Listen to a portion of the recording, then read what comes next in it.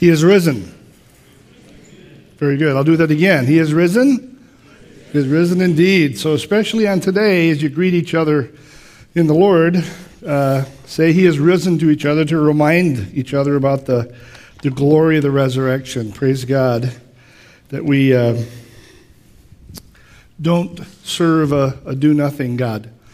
We serve a God who has unparalleled power to enable us to enjoy salvation, which is amazing, and to face challenging circumstances. Praise the Lord for that. Be praying for that committee. I went through that at the front end at Placerita, and it's a very demanding task, and they need wisdom from on high. And just pray for clarity in their parts and for the candidates.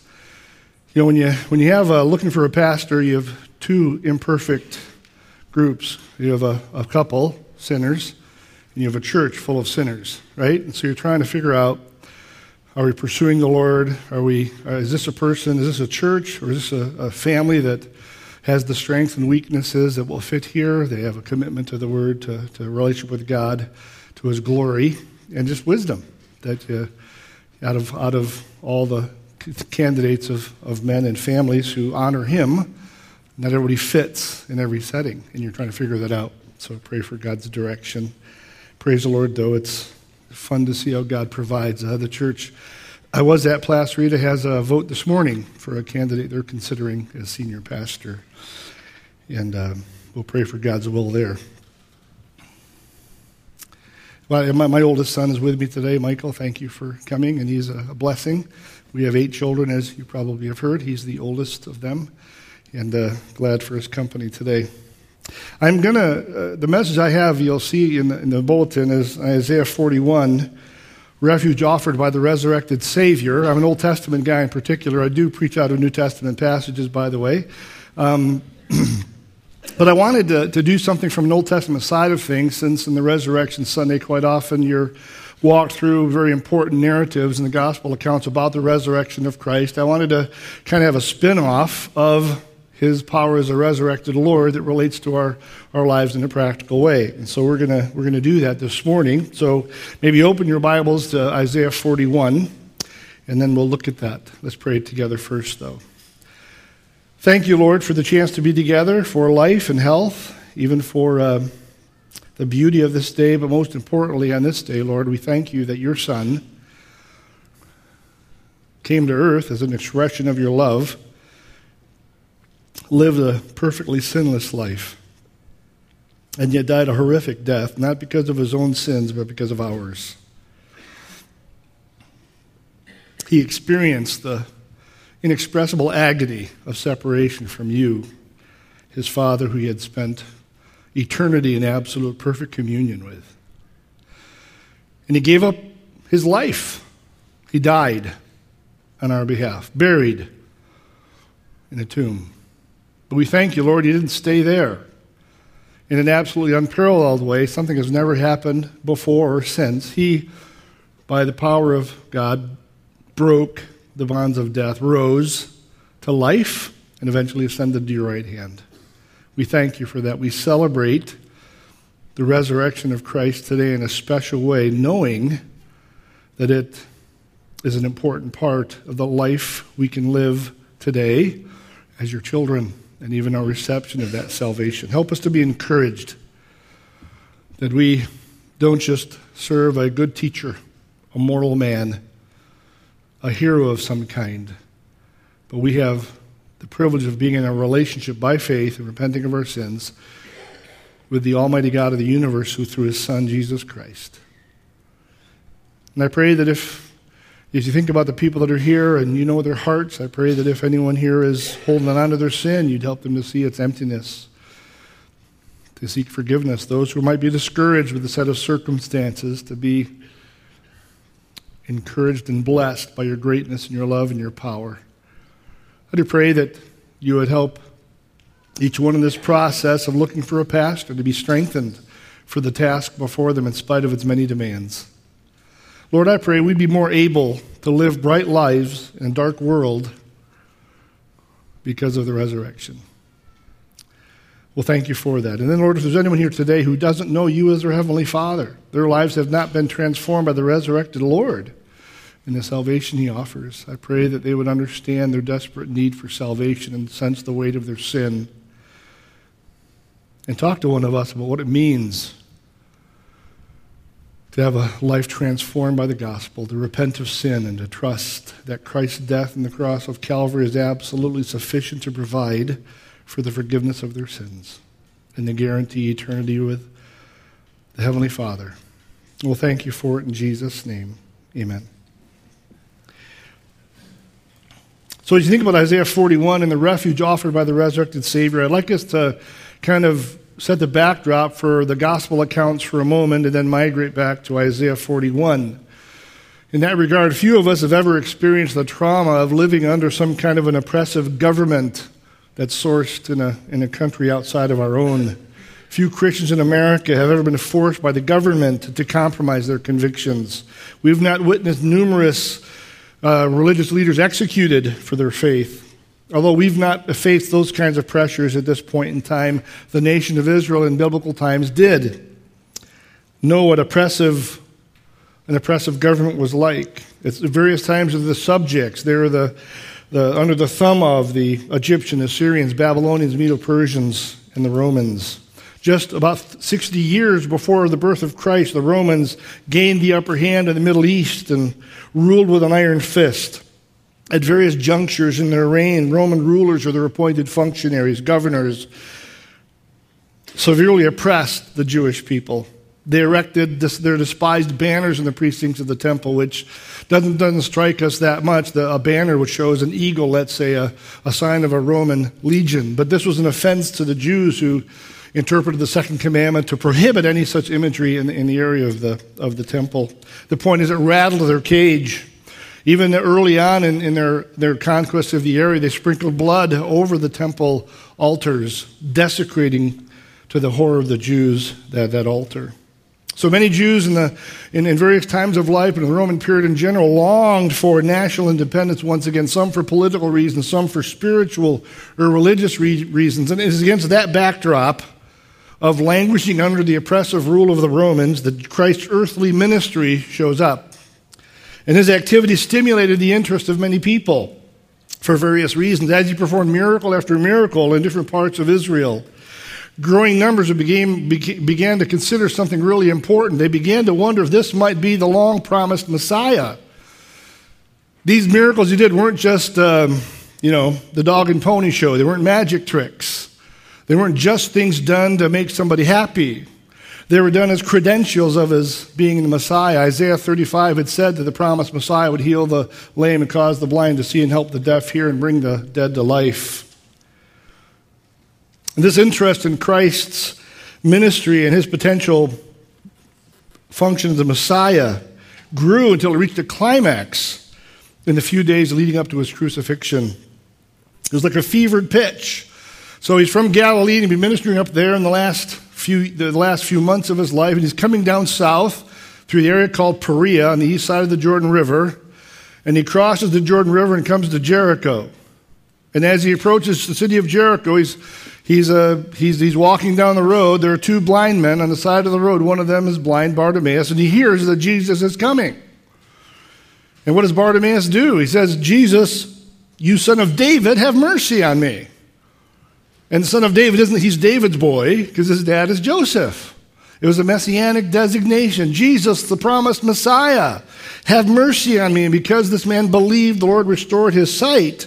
Yes, wanting to help this blind man, but it was a credential of who he was. He was the God-sent one with divine power to do these things. And so he comes through Jericho, then climbs that 4,000 feet up to the near the ridge at the top of the Mount of Olives, looking down into Jerusalem. And right before he gets to the top of the ridge, he stops at a place called Bethany. And there he has some friends, Mary and Martha, Lazarus. They're home, but Lazarus had died. And Jesus, in an absolutely stupendous fashion, which was again another credential of who he was, raised Lazarus from the dead. I bet you that news spread. The grapevine was buzzing. And then the next day he comes over the top of that hill, to the top of Mount of Olives, and is starting down that hill and sees the vista of Jerusalem before him. And you have Matthew 21. I'm not going to read those verses, but as Jesus drew near to Jerusalem, riding on a donkey, people gathered in a processional, if you will, before him and laid down palm fronds and their coats, an entrance that would normally be given to a person of royal pedigree. And in verse 9 of Matthew 21, it says, Hosanna to the Son of David, the promised Messiah. Blessed is he who comes in the name of the Lord. Hosanna in the highest. And the word Hosanna means, please save, deliver now. They're asking for deliverance. The gathered crowd had high hopes that Jesus might be that promised Messiah, to be their deliverer, but I'm sure there were those in the crowd who were looking for a political deliverance. Get rid of those no good, dirty, rotten Romans. Bring us some relief from Roman tyranny. Give us refuge from the raging storm of Roman oppression. But he had another kind of deliverance in mind for his people. So after he comes down the hill and enters the city of Jerusalem, that same Lord who is acclaimed as the potential deliverer of his people has an amazing and even a challenging week after that declaration was made in Matthew 21. And the climax of that week occurs several days later with an eternally important set of events, Thursday and following in particular. And I'm just summarizing here. After Jesus finishes several days of ministry in Jerusalem, he meets with his disciples in the upper room, and they share a last meal together. And Judas, one of the 12, betrays Jesus to the Roman authorities. And a complement of Roman soldiers meets Jesus down in the Garden of Gethsemane and takes him captive. Judas planting the kiss of betrayal on Jesus' cheek. And those Roman soldiers shuffle Jesus between, first of all, the Jewish Sanhedrin, the religious authorities who determined he committed blasphemy and deserved death, but they couldn't perform a death penalty. It was not allowed to them by the Romans. And so they took him from the Sanhedrin over to Pilate to have him deliver the death penalty. He refused. He found no guilt in Jesus to justify that. Sent him over to Herod Antipas, like a sub-king under the Romans in a certain part of Israel. And Herod Antipas wanted the magic trick. He wanted Jesus to do a miracle for him, to impress him, and Jesus was silent. So Herod said, go on back to Pilate. So by early morning, he goes back to Pilate, who doesn't want to see him, doesn't want to deliver the penalty. And then to the shock of shocks, when he says, here's the custom of the day, you could have Barabbas or a no-good, dirty, rotten criminal, a dedicated criminal who had harassed many of these people and taken their things. You can have Barabbas or Jesus. And he fully expected the crowd to say, we'll take Jesus, you can keep Barabbas and crucify him tomorrow. But the Jewish authorities had caused the crowd to cry for the crucifixion of Jesus. And so Pilate caves, grants the death penalty for Jesus. They drag him off where he's horribly beaten, carries the cross from probably the Antonia near the Temple Mount and up to Golgotha, where the nails are driven into his wrists and his feet. He's placed upon the cross and he suffers for hours. And as he nears the end of his life, that agonizing cry, my God, why have you forsaken me? Can you imagine that? I mean, I'm a husband of a wife of 32 years, a blessing. And we've had sweet fellowship. We've had a great marriage and have a great marriage. But it isn't without tension. I've blown it at times, right? I've had to say I'm sorry. I've been impatient. But my little period of time of 32 years of marriage with a great wife and a really good relationship, but we're sinners. Compare that to, and if there was an absolute chasm in our relationship, it'd be a heartbreak. It'd be a pain that I can't and would dare not imagine. Jesus, the part of the Trinity, God the Son, God the Father, for eternity. It's farther back than we can even conceptualize. For eternity had enjoyed absolutely unbroken, perfect communion with the other members of the Trinity. And here, bearing on that cross that day, bearing our sin, there came the point in time, and because he bore our sin, God the Father had to turn his face away, if you will, from the Son. There was a break in that absolutely perfect communion. The agony of that I can't even begin to describe. And soon after that mournful statement, he said, "It is finished." Breathed his last. Body is buried. Stone is rolled in front of the tomb. Seal is placed on it. He's done. But praise God, in his providence, by his power, he breaks that seal, rolls the doorway through angels, and Jesus is alive. He's risen. He's resurrected. The dead has been made alive. Never has it ever happened in any human life. And the only ones who have been brought to life from the dead have been done by the power of God in some miraculous fashion, like Lazarus just a few days before. So he demonstrates, Jesus Christ demonstrates his absolute incomparable power by doing something totally unparalleled. He rose from the dead. And what I want to think about it with the time we have today is, here are a couple of passages that in the New Testament, I'll just read to you, and we'll go to Isaiah 41. Here are a couple of passages that refer to the power demonstrated through his resurrection. In 1 Peter 1, verses 3 and 4, Peter writes, "Praise the God and Father of our Lord Jesus Christ. According to his great mercy, he has given us a new birth into a living hope." How? Through the resurrection of Jesus Christ from the dead. A new birth into a living hope, praise God. And unto an inheritance that is imperishable, uncorrupted, and unfading, kept in heaven for you. Praise God, our salvation is possible today because of Christ's conquest of death.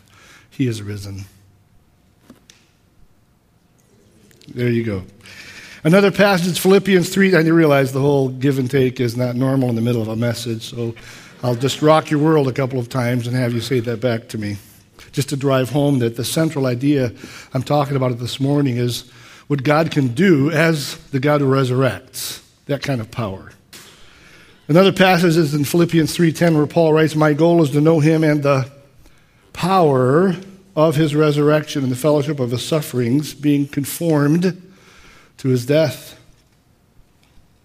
Paul, and this is where I want to focus this morning, Paul wanted to know the power of the resurrection, the enablement of God, so that he could live a life that was like Christ, a life for God's glory, a life that was a bright light, a life that impacted the world around him. That was related to resurrection power. So the ability for us to live a life of purity and righteousness in the midst of a sinful world draws on the power of the resurrection. Praise God that he conquered death. Because he lives, we can live for his glory. And what I want you to realize is I think about the refuge God offers us based on an Old Testament passage. What I want you to think about is this. When God offers to be our refuge, when he offers to enable us to face difficult circumstances, he does not offer that enablement as the powerless, impotent, do-nothing God. No. Instead, he offers us strength. He provides us refuge as the God of all power. Yes, as the one who demonstrated the power to have his Son rise from the dead. Sometimes the way we live in the face of difficult circumstances, it seems like we have a pretty lame God. He can't do big things. No, God offers to enable us to live lives for his glory, even in the face of challenging circumstances. I want you to be encouraged by that. And we'll talk later about it, but the problem is normally our embracing of that, our making that our own. So I don't know today, friends, if you're sailing on a stormy sea of life and maybe you're at a place where the pressures and trials of life are weighing down on your shoulders. Are there moments when maybe you think you can go no further? Could you be characterized like a ship tossed about by a raging sea? What does God ask of us as his children in times like that, in tough times and demanding circumstances? How is it that God expects us to continue on and to continue on for his glory in the face of difficulties that stretch us further than we could have imagined possible? Well, the good news is the way that the Lord offers us to do that is by offering us refuge and strength in the face of our storm. Christ offers us refuge. He provides a haven for his own in the midst of life's challenges. But that's not anything new or profound in general. If I asked you, yes or no, do you believe that Jesus Christ offers refuge, you would probably all say yes, of course. You know that. But that's not our problem, is it? The question isn't, does Jesus offer refuge? The question is he my refuge? Am I making him my refuge? As I go through difficult times, is the last place I look up or the first place I look up, because that's how I live my life? He offers us refuge. So the challenge before us, as we're going to see this morning, like Israel of old, is that we must rely on our God and make use of the refuge he offers us in the face of life's challenges, to be theocentric, to be God-focused in how we live our lives, to not just turn to him in the last extremity, but as a pattern of life. And the Lord promises to be the one who provides us wisdom and strength and stability as we face challenges. He died and rose again as a demonstration of his limitless power. And through his death and resurrection, we can, yes, enjoy salvation by faith and face difficult circumstances through that strength. So let's look at Isaiah 41, 8-10. And I'm going to abbreviate my front porch for this passage just to get to verses 8-10. I want to summarize a handful of things. The book of Isaiah is written to God's people at a real bad time in their history. Israel had been under 12 tribes, under one king. Solomon died, his son Rehoboam came to the throne. They divided into a southern kingdom with 2 tribes, a northern kingdom with 10 tribes. All the kings of the northern kingdom were bad kings or wicked kings, and eventually were taken off into exile by Assyria.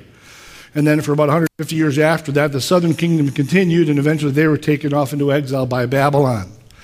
The prophet Isaiah focuses his ministry to the southern 2 tribes, the southern kingdom, who kind of went back and forth between righteousness and wickedness.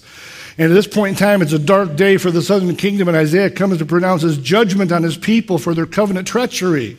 In the first 39 chapters of the book, he hammers God's people for the coming judgment.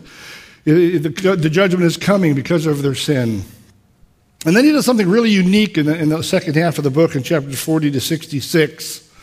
He wants to let them know there's the end of the story is different. It doesn't end with judgment at the hands of Babylon.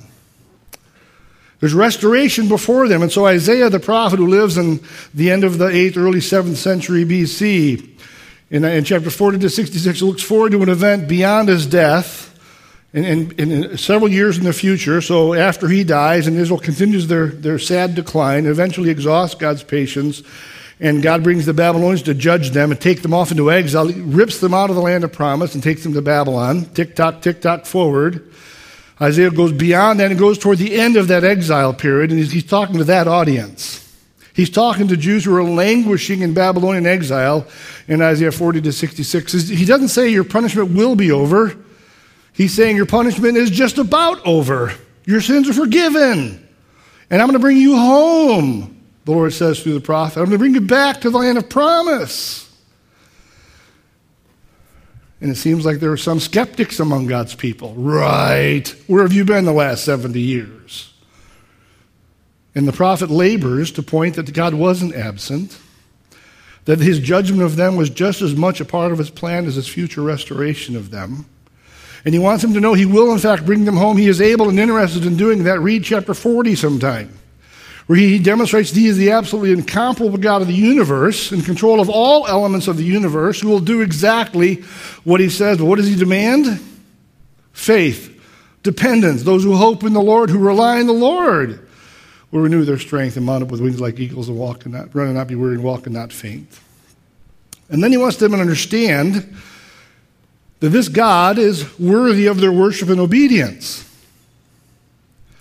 And he's unlike the alleged gods of Babylon that were appealing to God's people to worship them. The prophet Isaiah wants them to know that their God is absolutely unparalleled. And how does he demonstrate that? What's the litmus test for God's deity? Well, Yahweh alone is the one who predicts and brings to pass history, events. He doesn't just talk about what might happen, he makes it happen. And he gives an example of that, several examples of that, and one of them is his call of Cyrus from the east, from the north, who will come and deliver God's people from the land of Babylon. Now, I want you to think about that for a minute as we look at Isaiah 41, verses 1 to 7, just for a second. In Isaiah 41, 1 to 7, leading up to our passage for today, the Lord demonstrates through the prophet his absolute sovereignty in the world by talking about his control of Cyrus, the king of Medo-Persia. Verse 2, who has stirred him up from the east? Who calls righteousness to his feet? The Lord hands nations over to him and subdues kings. He makes them like dust with his sword, like wind-driven stubble with his bow. Now he's identified, this promised one is identified in chapter 44 and 45 as King Cyrus, future king of Medo-Persia. His name is announced 150 years before he's even on the page of human history as the one who will deliver God's people from the land of Babylon. And this one is going to crunch all nations that stand opposed to what God intends to accomplish through him as his servant. In fact, look what happens when people hear about it in verse 5. When they see this one coming from the east, this one appointed by God to deliver his people, the islands see and are afraid. The ends of the earth tremble. They're terrified. Now keep that afraid and tremble in mind for a little bit. That's the response of the enemies of Cyrus. Now imagine with me, I'm reading between the lines here a little bit, the mindset of the Babylonians at this time and as these events were played out in human history, future to Isaiah's day. I mean, Cyrus is the king of Medo-Persia. Who's enemy number one for Cyrus? Babylon, because they're the top dog. They're the ones who are in power. They're the international power of that time in the Mediterranean seaboard. And so as Medo-Persia is starting to come together and Cyrus as their leader, numero uno enemy is Babylon. And he knows that Babylon's too powerful and draws on resources throughout her far-flung empire to take on head-to-head. And so Cyrus, first of all, starts by attacking Babylon at the perimeter, wiping out different sources of income for Babylon that helps them fund their big army. And at first, I'm sure in the Babylonian Gazette or whatever, the news that would have come across, oh yeah, this area was subjugated by Cyrus, and that area was subjugated by Cyrus. Okay, we have some losses. Sure, everybody expects that. But as those losses mount, and the news keeps pouring in, and Cyrus stops working at the perimeter of the Babylonian Empire, starts coming on a beeline to Babylon, can you imagine the terror mounting in the city? Oh no, we're toast. He's coming to us. And I can just suggest to you that as Babylon is approaching the city as Cyrus is approaching the city of Babylon, intending on decimating the city, that's the right expectation people would have, there was panic and consternation raging in the city. Now think about for a minute something. Where are God's people at this time as Isaiah the prophet envisions them? Remember, Isaiah looked forward to a time when God's people would go to the bottom, be judged, Jerusalem destroyed, and they're drug off in exile to where? Babylon. God's people are in Babylon. They're in the crosshairs. They're right where Cyrus is coming, right where Cyrus, everybody thinks, is going to totally destroy the place to take over world domination. And the text even said he would crush and destroy every nation that stood in his way. He'll turn them to dust and to chaff or stubble. And the Jews in the city of Babylon and around them was this raging panic and consternation over the approach of Cyrus. Could have easily wondered, as a rebellious nation, maybe God is going to get rid of us once and for all and not keep this promise to bring us home. And I suggest to you that Isaiah 41, 8 to 10, through that passage, the Lord, through the prophet Isaiah, in direct contrast to the Gentiles who have been thrown into a panic by the approach of Cyrus, the prophet of Israel wants to affirm to Israel that they have nothing to fear. That even in this crucible experience of being crunched, what appears to be being crunched by Cyrus, terror raging around them, looks like extermination is before them. The prophet Isaiah wants his people to understand that God will provide them refuge. He will strengthen them for the task before them. He will enable them to face the challenge. He will deliver them. And so The Lord offers his children refuge in the face of their storm by reminding them of two important truths that I want you to remember today. You're not facing being crunched by Cyrus of Medo-Persia, right? You're not necessarily looking at a city that's about to be decimated by some foreign power. But the same encouragement can be ours in the face of our difficulties, knowing that the Lord provides us refuge in the face of our challenges. Two things. First of all, he points their attention to the eternal relationship they enjoy with God. And secondly, he points them to the promise, the unadulterated promise of God's enablement. So look at those two things with me. First of all, the foundational relationship, verses 8 to 9, indicated by their names in verse 8 and then guaranteed by the God who chose them in verse 9. So first of all, indicated by their names in verse 8, he says, "But you, Israel, my servant, Jacob, whom I have chosen, descendant of Abraham, my friend." All three of these names emphasize that God's relationship with Israel was not something to be tossed away, a shallow one, but not something to be easily discarded. No, it was something of depth. It had eternal significance. It was entered into and by faith. It was something God promised to be faithful to. He committed himself to this covenant relationship with his people that he would not release. Let me illustrate it this way. Let's say that you come over to my house, knock on the door, open the door, and my wife is standing next to me, and, "Hi, this is, what's your name again?" "Oh, she's my acquaintance." I wouldn't say that. Or I'd get a big old elbow on the side. I would say, "This is my wife, Martha Ann." And that title, wife, communicates something about the depth and the enduring nature of our relationship. It expresses something important, that this is a relationship the Lord willing will stand the test of time, that will go through the various challenges of life. It represents the fact that over 32 years ago we committed to each other in all aspects of life. And so for a moment, consider the significance of these names that the Lord uses to describe his people with regard to that relationship of depth that God enjoys with his people. Look at the first two together because they're paired throughout Isaiah numerous times. Israel, my servant, Jacob, whom I have chosen. I'm going to start with the second one. They point back to the early part of Israel's history. Jacob, whom I have chosen. We'll talk about why he chose him in a moment, but Jacob was at first the name of an individual, one of the sons of Isaac. But Jacob in Genesis 32 becomes a name for the nation. Remember, he wrestled with the angel of the Lord, and eventually at that point in time, the Lord begins addressing the nation of Israel as Jacob. It becomes a national name, Jacob, whom I have chosen. And then he tells him, Israel, my servant. What was the purpose of God's choice of Israel to be a special people? Was it to bring them fame and fortune, to give them a life of abundance and bliss? No, it was to make them his servant. Now, this word servant is horribly misunderstood in our Me First world today because of certain parts of American history and the emphasis and the focus on me in all walks of life. The idea of being called a servant or a slave has been a word and a lifestyle to avoid at all costs. But is the Lord putting his people down by saying, Israel, my servant? Is it Israel, my loser? Is Israel my piece of property? No, not at all. The Lord is saying to his people, I chose you to be involved in a task for my glory, to serve the God of the universe. He had something significant he wanted to accomplish through his people.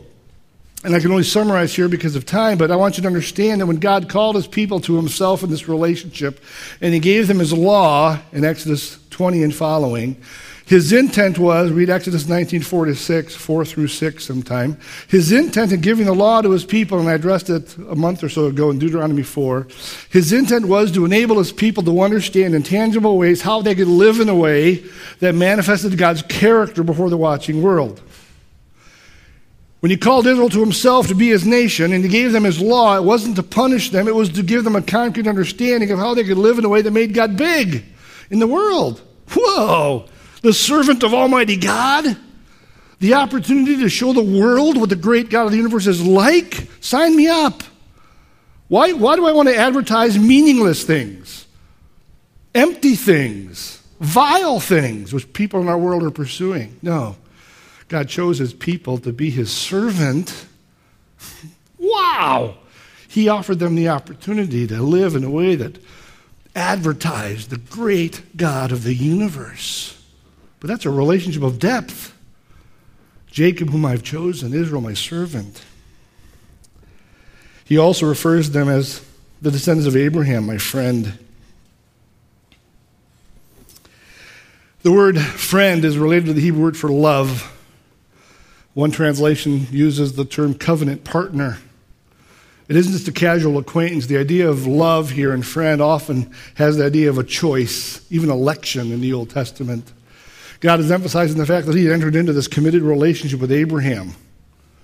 As a matter of fact, just to help you show how enduring that was, in Deuteronomy 4, verse 37, I'll not read it, but look at it sometime. In Deuteronomy 4:37, he says this, because he loved your forefathers and chose their descendants after them, he brought you out of Egypt by his presence and by his great strength. His commitment to bring his people out of this horrible experience of slavery in Egypt was driven by his commitment to be their covenant Lord.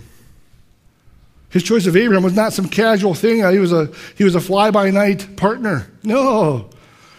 His commitment to his people drove him to extricate them from a humanly impossible scenario in Egypt.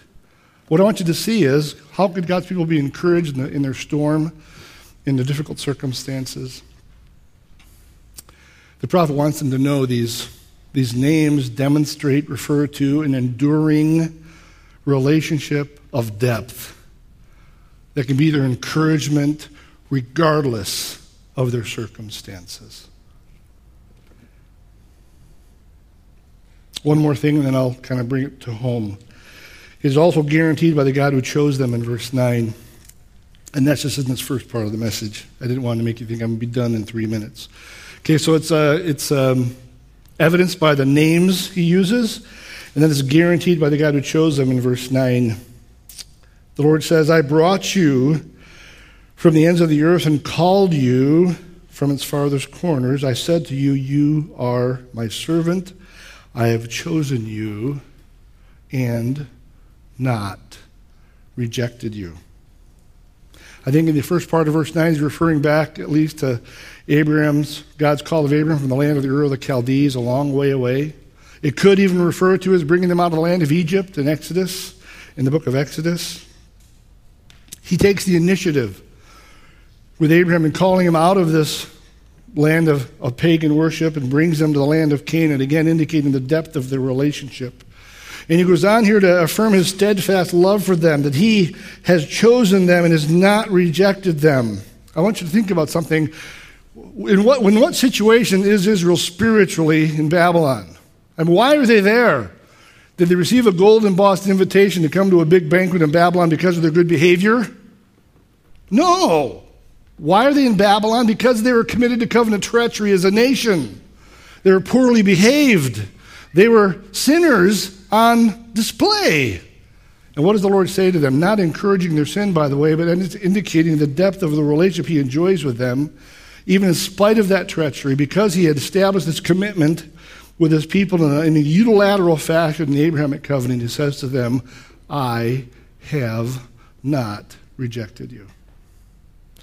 That isn't to encourage sin, but it's to help God's people in the face of a difficulty to be encouraged by the depth of the relationship they enjoy with this great God.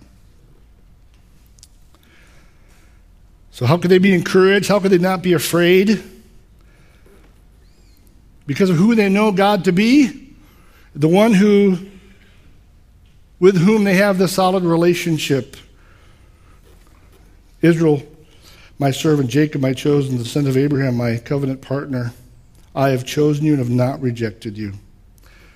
Now, does that sound anything? Is there anything familiar there to us? 1 Peter 2:9, we're told that we're chosen. You're a chosen generation, a royal priesthood, holy nation, a people of his own possession. Chosen to be his servants, his representatives. We're told in Romans 8 that nothing can separate us from the love of God in Christ. We've been chosen by God, and we're chosen to be his servants, and God promises that we have a relationship with him that will stand the test of time. Yes, I think there's something relevant for me and for you. And what I want you to be encouraged by is life could fall apart. life could stink.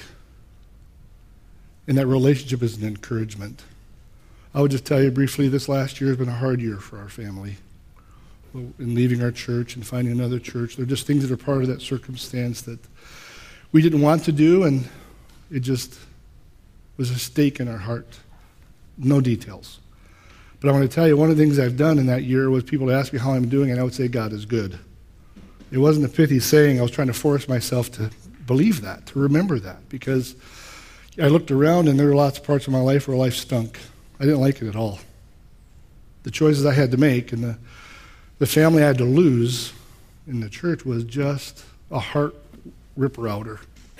And I want you to know that even when some circumstances in life are not what you want them to be, guess what's true? We have an amazing relationship with the God of the universe, this great and good God that can encourage us, even when the circumstances are a bum deal. And I don't know where you're at. But if you're a child of God, I want to encourage you that whatever your lot in life is, how difficult it is, rejoice that there's a God in heaven who provides you strength for each moment and each day.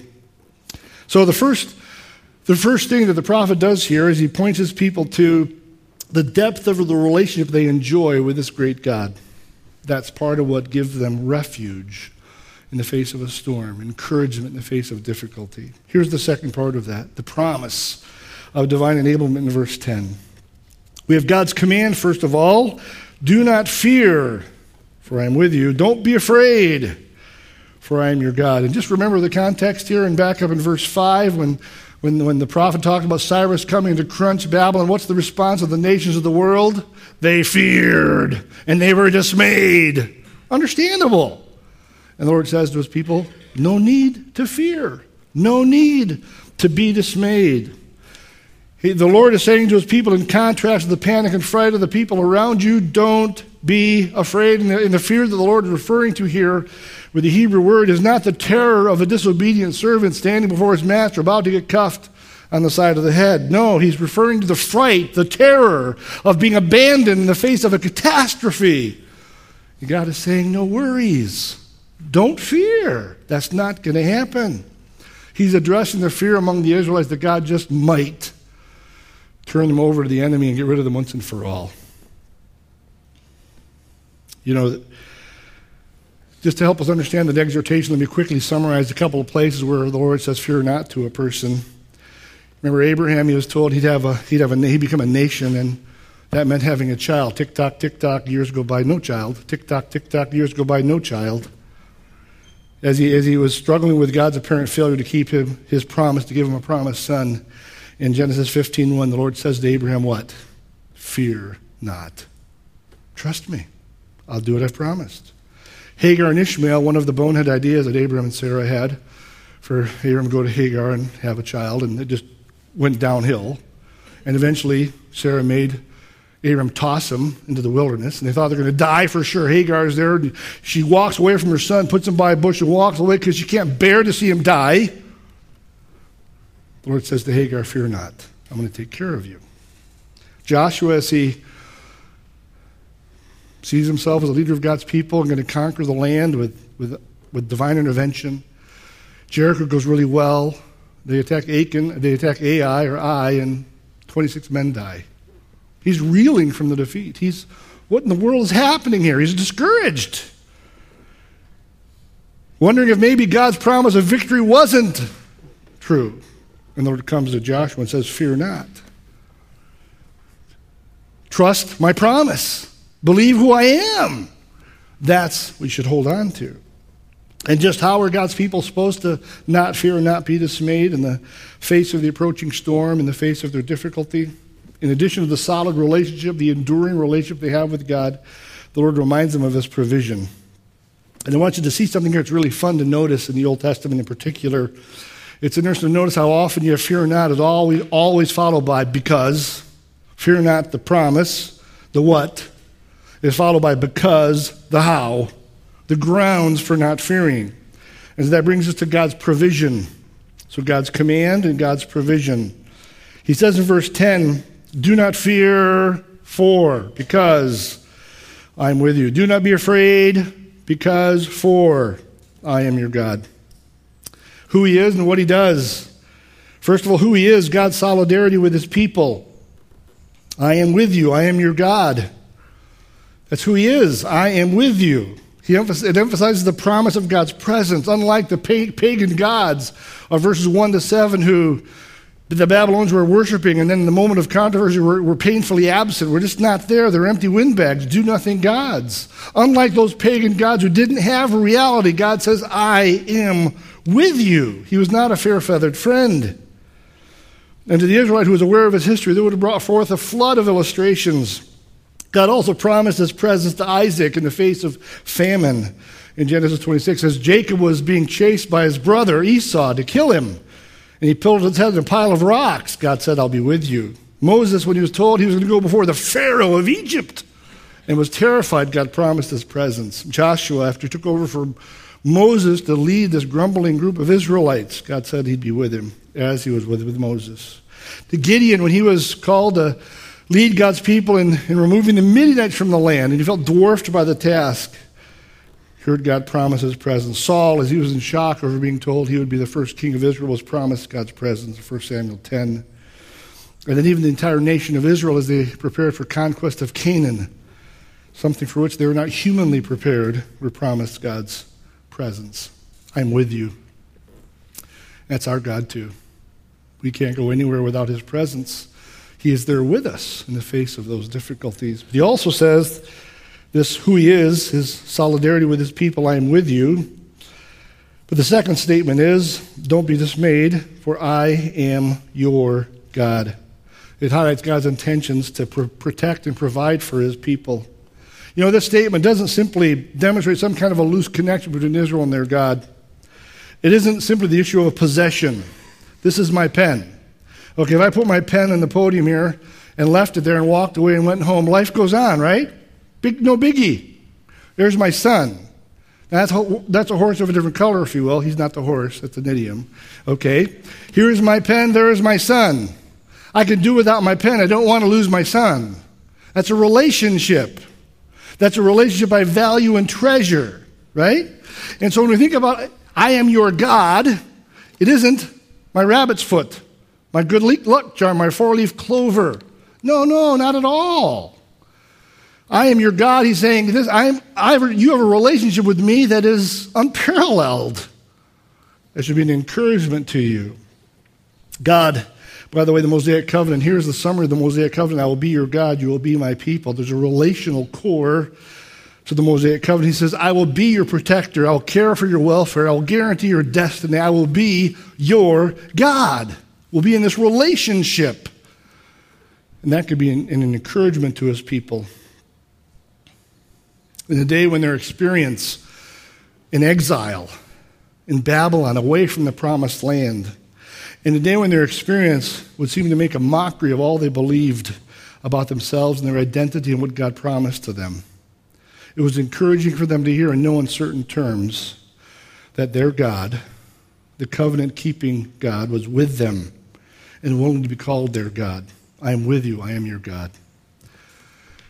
Praise God for who he is, his solidarity with his people that is true of us today.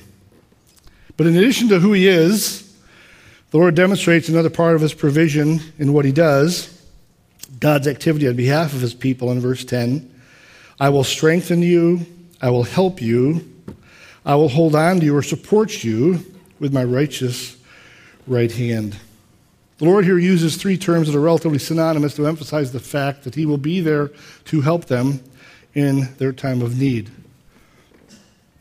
And it's interesting, in Hebrew, there's a particle between each of these three statements, between 1 and 2 and 2 and 3. It's like, I will strengthen you, yes. I will help you, indeed. I will hold on to you or support you with my righteous right hand. And it gives the sense these statements are being piled one on top of another to reach a crescendo, to emphasize the triad as a package to drive home the fact that God will take care of them. And then the last one that says, that's kind of the climax, I will hold on to you or support you with my righteous right hand. You understand in the Old Testament in particular, the right hand is often representative of God's intent to intervene on behalf of his people. In Exodus chapter 15, that describes in a poetic fashion the Exodus, the crossing of the Red Sea as part of the Exodus from Egypt. And you have the waters that come crashing together to devastate the Egyptian army. It says there, instead of talking about the waters, it says God's righteous right hand intervened on behalf of his people and crushed the Egyptians. And God is saying here, I will support you with my right hand that delivers, my right hand that does what's right, my right hand that intervenes in a situation for God's glory. The point is, God's people could rest assured that God would do the right thing on their behalf. And here's the challenge for us, though, friends. I'll just tell you, what God determines as right isn't always what we want. I had a different kind of a plan that would be God's plan for this last year. That wasn't God's plan. So we have to embrace his providence. But we can trust that there's a God in heaven who longs to do the right thing in our lives for his glory. And the other thing is just the verbs used here in this verse 10 are verbs that demonstrate the continuous nature of what God does. The refuge he offers is always available. It's never hidden. Just as I wrap up, let me read a poem to you by Annie Johnson Flint. God hath not promised skies always blue, flower-strewn pathways all our lives through. God hath not promised sun without rain, joy without sorrow, peace without pain. God hath not promised we shall not know toil and temptation, trouble and woe. He hath not told us we shall not bear many a burden, many a care. God hath not promised smooth roads and wide, swift, easy travel needing no guide. Never a mountain, rocky and steep, never a river, turgid and deep. But God hath promised strength for the day, rest for the labor, light for the way, grace for the trials, help from above, undying sympathy, undying love. In a time of panic and anxiety, the Lord says to his people in Isaiah 41, I will be your refuge because of our eternal relationship, our enduring relationship, those indicated by the names he used and guaranteed by the God who chose them. I have not rejected you. He also says, I will enable you to meet each challenge you face, and they can be encouraged by who he is. I am with you, I am your God, the solidarity between God and his people, and what he does, strengthen, help, and uphold. So do not fear, for I am with you. Do not be dismayed, for I am your God. I will strengthen you and help you. I'll uphold you with my right hand of deliverance. So based on Isaiah's message to his people, let me challenge you with three things, and I'll do it quickly. First, I would ask you, is Christ your refuge of eternal salvation? All of these marvelous truths about God's relationship with his children then and now are reserved for those who have a faith relationship with God through Christ. That relationship can only be enjoyed by those who have placed their trust in Jesus Christ, his provision of forgiveness at the cross of Calvary as the totally sufficient payment for your sin. He accomplished that by dying on the cross and rising again. He is risen. He's risen indeed. Have you trusted Christ to be your personal Savior, repenting of your sins, believing that he can provide you eternity in heaven? Have you made Christ your eternal refuge of salvation? Or are you like many in our world today who refuse the refuge of eternal salvation offered by the Lord through salvation in exchange for some other coveted prize in this world, but will lose all in the end? We'll face eternity without Christ in hell. If that's you, I talked to one of the leaders here about what it means to know Christ as Savior, to deal with your eternal destiny, to seek forgiveness of your sins, to have this relationship with the God who provides you refuge. Second, as God's child, are you resorting to Christ as your refuge in the face of life's difficulties? I mean, does the Lord promise each of us the absence of storms in life? If you think so, pinch yourself and wake up, right? He doesn't promise us the absence of storms.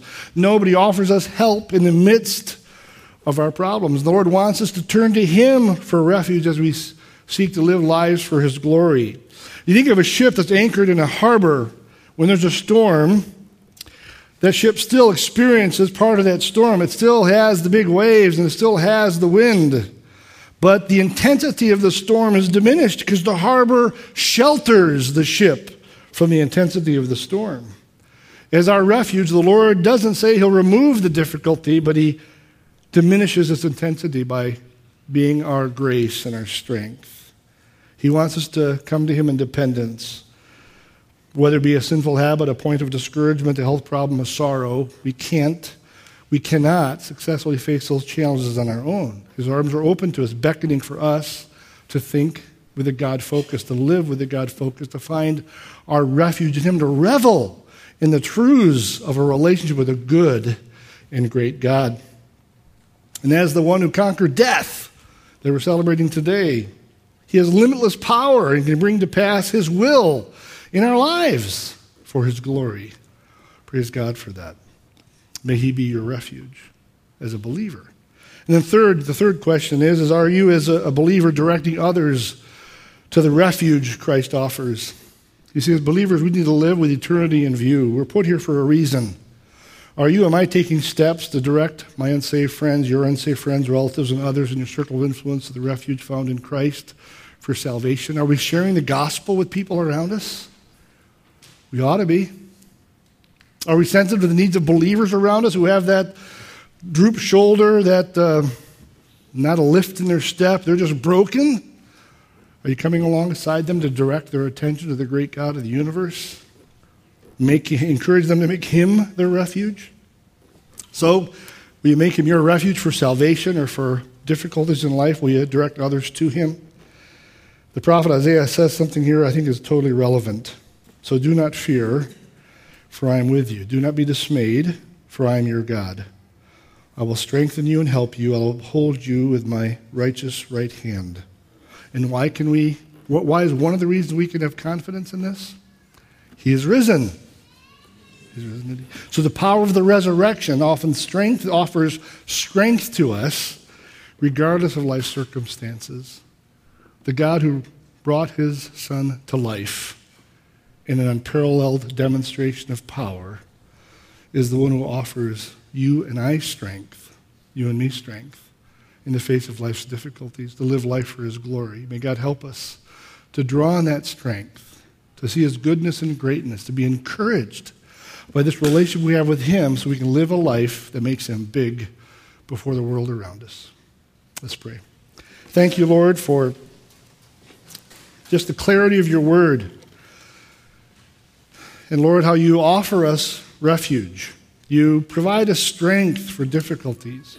I don't know what's going on in the hearts of the brothers and sisters here, but I imagine there are some difficulties. I pray that they would look to you, be encouraged by the relationship that stands every test of time with the God of the universe, that can be our comfort even in difficult circumstances. Help us to let go of those challenges, to not hold them close, but to embrace you as our God. And then, Lord, I pray that if there's anyone here today who doesn't know you as their Heavenly Father, that you would not let them leave here without speaking to one of the leaders about salvation, repentance, and heaven. And I pray that as we live our lives, that we'd be able to impact the world around us, to make you big, to put you on display, to live for your glory because of the power of the resurrection. Well, thank you for what you accomplished through that power. In Jesus' name, amen.